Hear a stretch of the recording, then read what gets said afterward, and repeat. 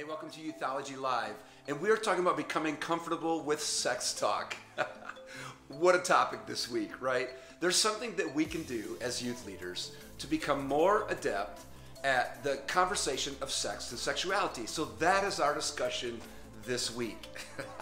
Yeah, so hang on, right? Listen, leaders ask me all the time how they can become confident at discussing sex and sexuality with their students. Trust me, the students can tell whether we know what we're talking about or not, whether we're prepared or not. True? True. Listen, it definitely is uncomfortable and it takes work, but you can do a few things that will help you become confident in discussing difficult topics like sex and sexuality. You know the age-old argument. You know, we talk about this all the time, that some leaders will live in this content is king world. Okay, content is king world. Always something to say, but no one to say it to. Okay, where we focus on content. There are other leaders, maybe on the other hand, who live in the context as king world. Okay, always a crowd, but nothing to say to them. You know, if we're always just too cool and worried about context, so we don't have anything to say. But this is, of course, an oversimplification of content and context, okay, of the two concepts. But really, ultimately, I don't think that you can separate them.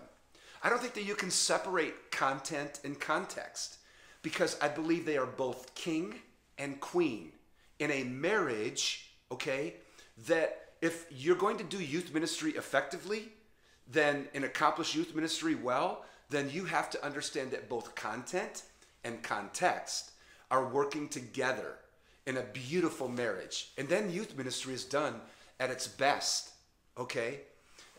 It is in this marriage where our approach to the message, listen, the message, and teenagers, the relationship, the context, yields the greatest fruit. The church must take its message into the masses and not expect the masses to come to us on that difficult and long journey for them. Okay, that's very difficult for them. So we have to approach them with both content and context.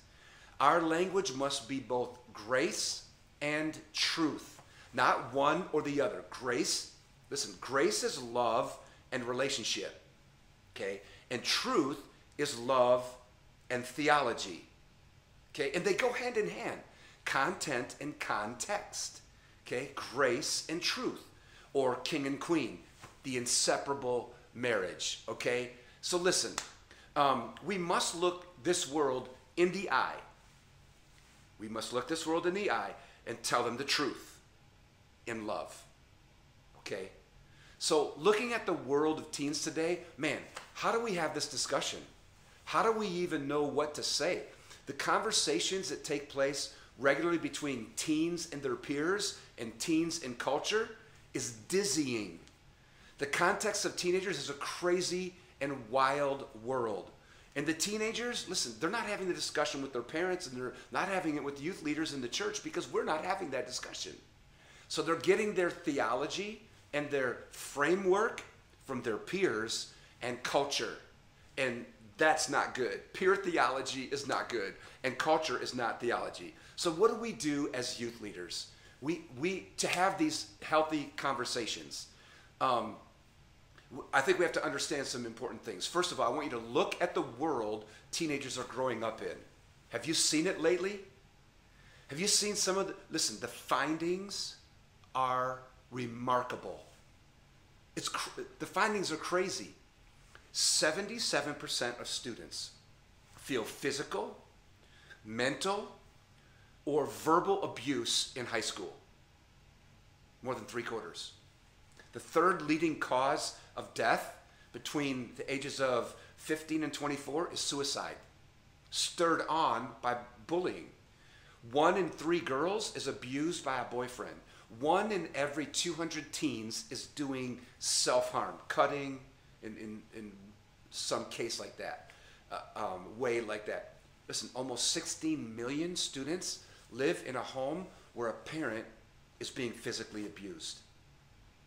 And then this is scary. Gen Z has the largest number of atheists in the history of America, more than any other generational set.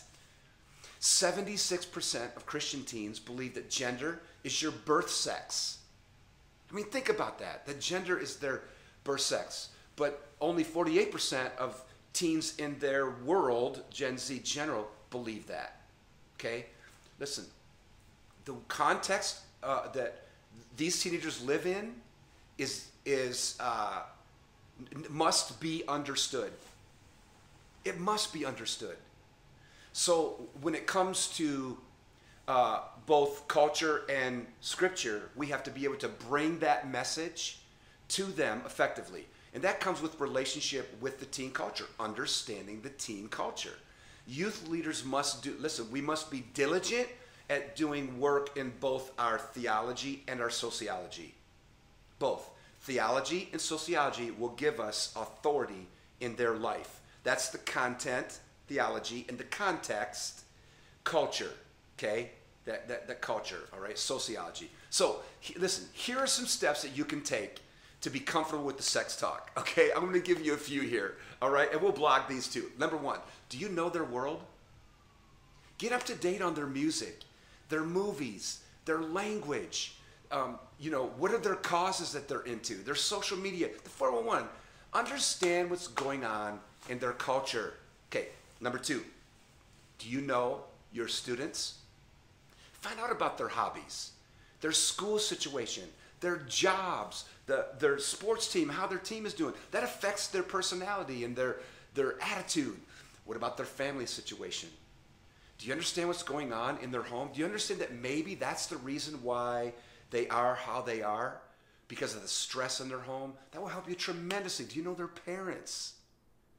Okay, number three, wait for you to have a better sex talk, comfortability.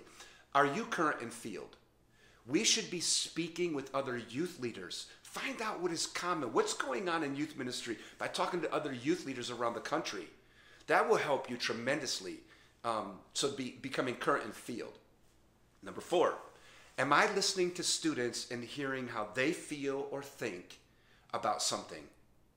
Instead of doing more talk as youth leaders, we need to become better at asking questions. Questions about their home, about their friends, about their team, about their homework, their dreams. Students love to talk about their dreams. Yeah, okay, number five. When is the last time you told your students that you love them? You want to get better at having this conversational talk with sex and sexuality? I don't mean just a passing statement. I mean you've told them that you love them. Deep, heartfelt declaration of your love for them. That will give you a passion. An unconditional love will give you a passion to have this discussion and get you past the uncomfortability of it. It really will. Number six, we need to understand the terminology. Listen, all those other things are powerful. Those will help you practically, but we have to understand the terminology in the discussion. Our students are living in an ever-changing world when it comes to sexuality. They know the terms, the language, the latest on sexuality every week. They know what's going on. With everything changing in their world, if they know what's going on, youth leaders need to understand also. So we must stay current and be able to guide our students through this mess. So how do we stay current? How do we stay up to date with terminology? Okay, I want to give you just a few quick things that will help you with this. Number one, follow the students on social media and watch what is happening in their life and in the threads. I love to read the threads on teenagers' social media. Okay, here's another one. Take one day a month, listen to pop music, and you'll see where the language is coming from. Okay, read and watch the IMDb shorts. Have you ever seen those IMDb shorts on movies and series, all the series that teenagers are watching? This is a great follow-up, site to their music. Here's some things to follow. Barna, ThoughtCo, Teen Vogue, Pew, AMA, Journal of Ethics, TED, Time Magazine. Listen, you can stay current on culture by just doing some of those things that will help you feel more comfortable. Every youth leader should have a basic understanding of these two terms. Finally, let me just finish this. Binary and non-binary. The non-binary view of sexuality is prevalent today. It's a mathematic term that means more than two. You know that. Non-binary, it's like, as it relates to sexuality, it's a cultural viewpoint that adds a third or many ways to the definition. It is evolving, transitional viewpoints of male and female. It allows for and introduces like other options instead of what is considered biblical design, which takes me to that last area, the binary view. Sexuality, it's still a mathematical term, but the binary is used for just two symbols in an equation, okay? Male and female as it relates to sexuality. It is the scriptural viewpoint, not the cultural viewpoint of non-binary, but the scriptural viewpoint that is derived from the Bible. Many of the verses we've talked about, and I'll put them in the notes. And it is a design and a purpose sexuality that is not changing, okay? So we have to be able to understand the terminology and to speak the language of the day. Man, hopefully some of these things have helped you prepare so that you feel more comfortable. I know it's not easy. It's not easy. But if you do just a few things, it will become easier. I don't want to have the answers to the questions nobody is asking. That's irrelevance. To have the answers to the questions nobody's asking. And if we want to build a youth ministry that is healthy and relevant to teenagers, we have to deal with these questions that teenagers have, because this is what they're asking. Okay? You can get this resource, you can watch this, read this, listen to this. Go to our socials, go to the link tree, and you can follow us there. Or you can go to the website, youthology.com, and you can get all of the resources there also. The blog will be there, and this manuscript will be there also. So listen, thank you again for joining us on a very difficult topic.